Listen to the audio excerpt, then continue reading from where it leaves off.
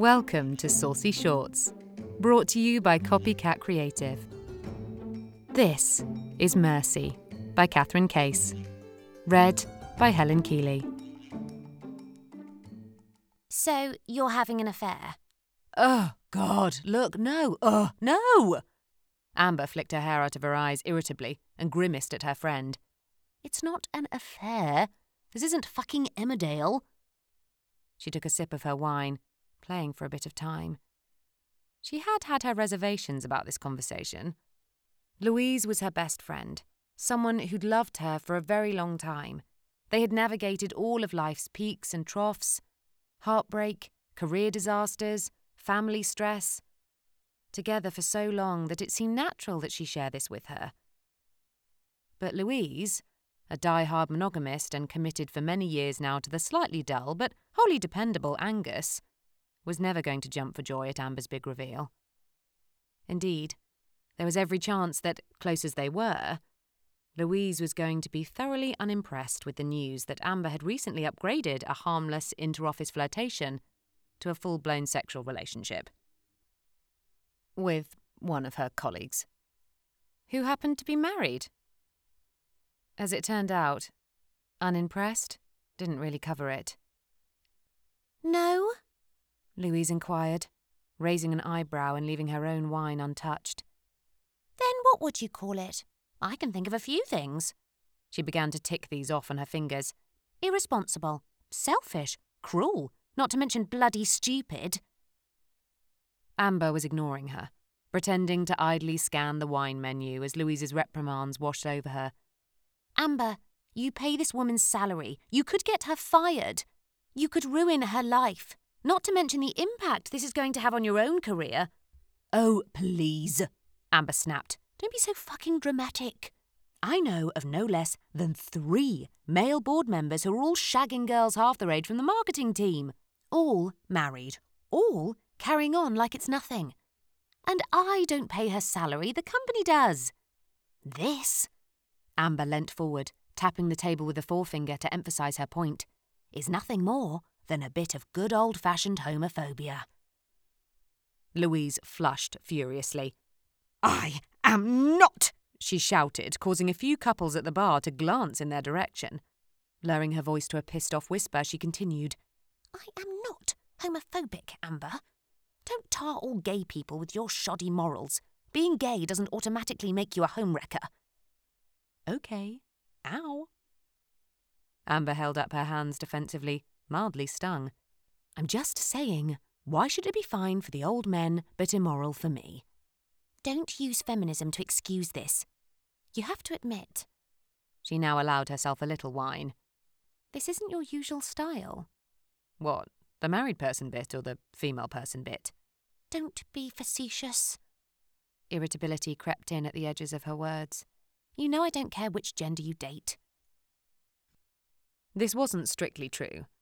Every time Amber tried to regale her with a sex story, the ones featuring other women always left Louise a little squeamish. She would often try to change the subject to something less exotic.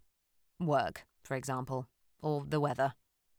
Once, in the middle of a particularly excellent anecdote involving a Brazilian makeup artist, Louise interrupted her with a tangent about the price of her new washing machine. Amber swiftly reversed the line of fire. Not for nothing, Lou. I'm not sure you've got much room to talk when it comes to other people's partners. What's that supposed to mean? Angus? Amber splayed her hands. Angus had a girlfriend when you two got together? Pow! Louise hated to be reminded of this decidedly questionable chapter in her history. Nobody knew that better than Amber. That was completely different, and you know it.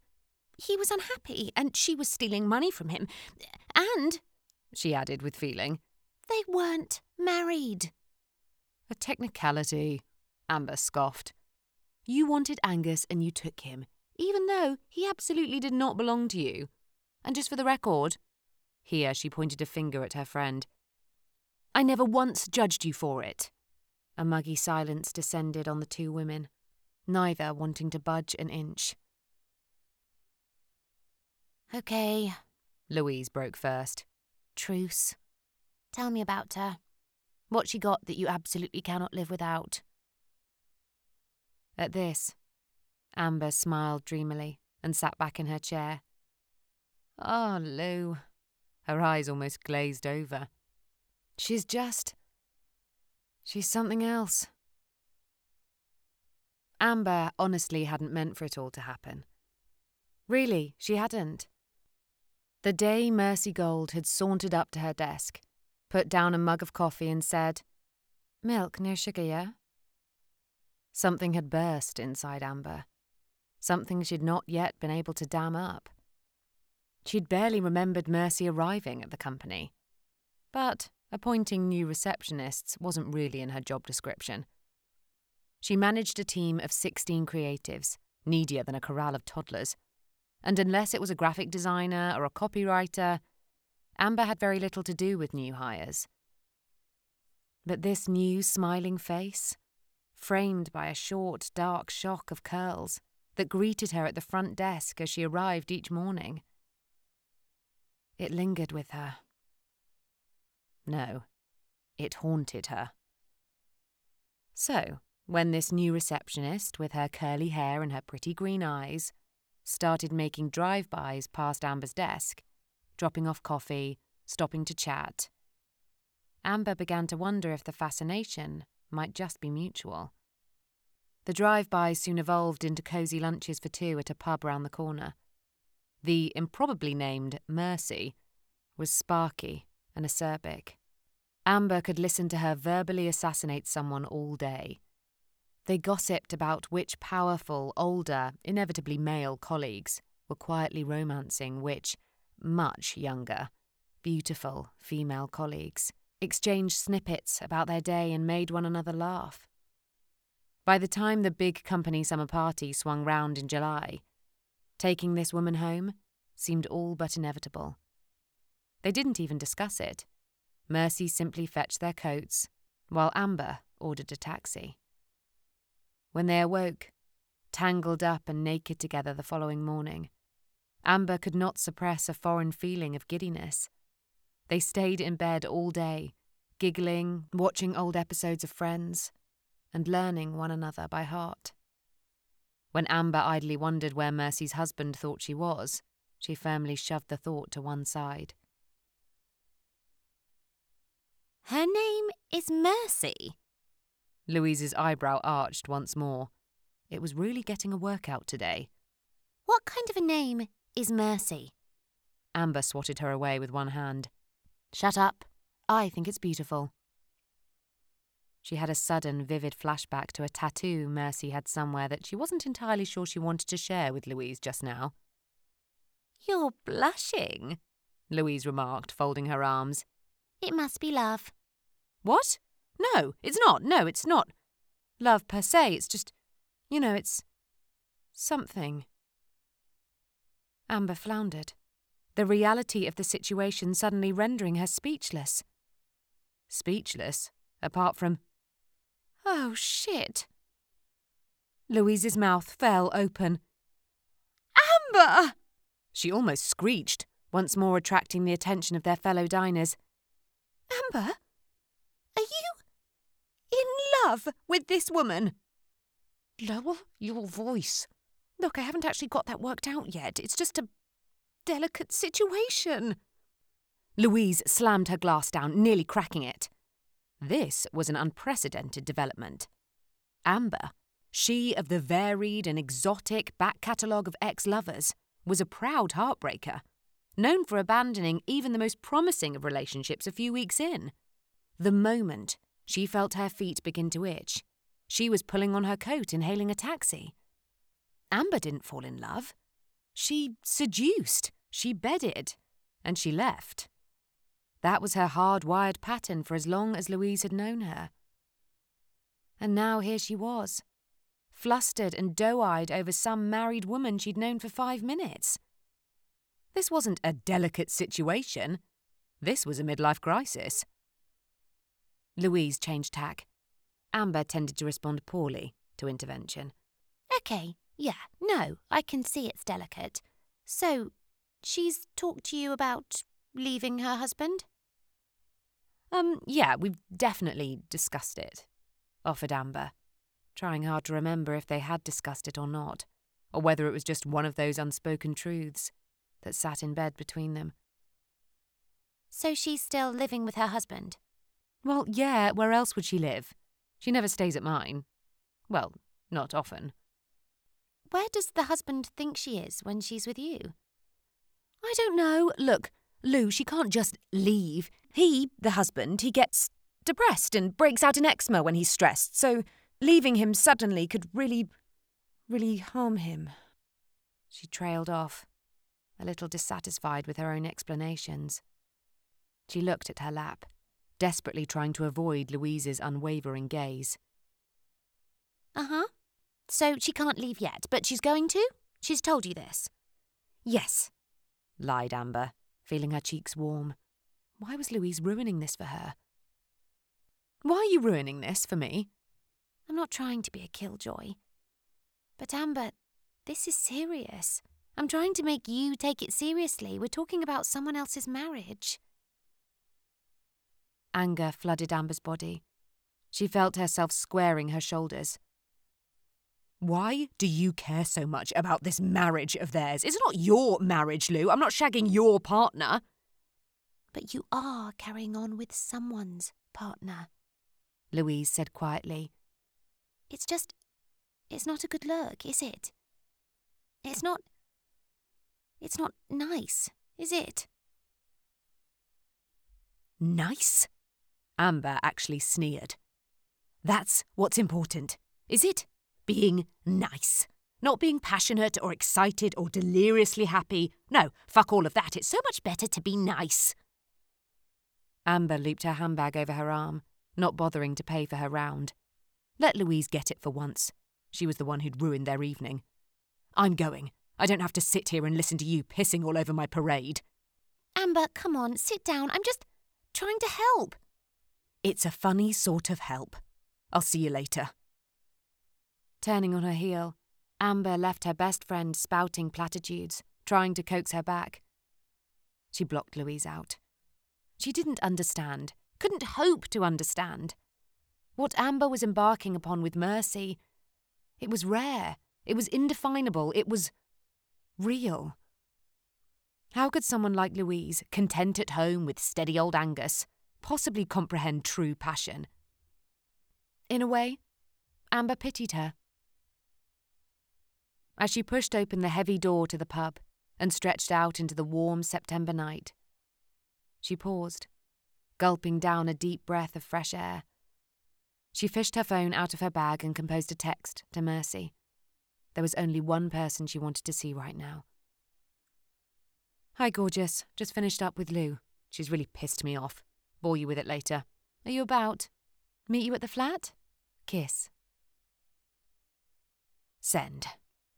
She dropped her phone back into her bag and struck out in the direction of the tube, turning over Louise's words in her head as she paced along. It's not nice, is it? Nice. Well, who the fuck wanted to be nice anyway? Just as she reached the station, her anger now merely simmering, she was distracted by a voice. More accurately, a laugh. North London was a cacophony of different sounds and voices at all hours of the day and night. But something about this one, a high, tinkling peal of laughter, made her stop short. She knew that laugh. Or rather, she knew the owner of that laugh. Knowing what she'd see almost before she saw it, Amber turned and alighted on a couple strolling towards her arm in arm. He was tall, hopelessly handsome with a hipstery beanie pulled over his ears. He was pure Camden, torn jeans, artful, finely inked tattoos. A dead ringer for O.T. Fagbenle if he squinted. He threw his head back, laughing at something his companion was saying. She was cuddled into him, fitting almost perfectly under his arm and walking in step with him. Her small, skippy steps somehow matching his long, loping stride. Her dark, curly hair nuzzled into his shoulder, with the kind of tenderness that comes only from years of practiced intimacy. Their eyes locked for a split second. Fear flashed across her pretty face, but she didn't even break her stride. Taking advantage of Amber's shock, she propelled her husband past her astounded lover and onto a nearby escalator. Within seconds, she had got clean away. Her husband, however, could not help but notice the attractive woman staring at them as they crossed the station. He might have imagined it, but she had seemed about to approach them. "Did you see that woman?" he asked his wife as they glided further underground, the rumbling of trains growing louder. "What woman?" Mercy replied disinterestedly, checking her phone without looking up at him. Amber watched their heads disappear as the escalator carried them away. Follow them? No. How would that end?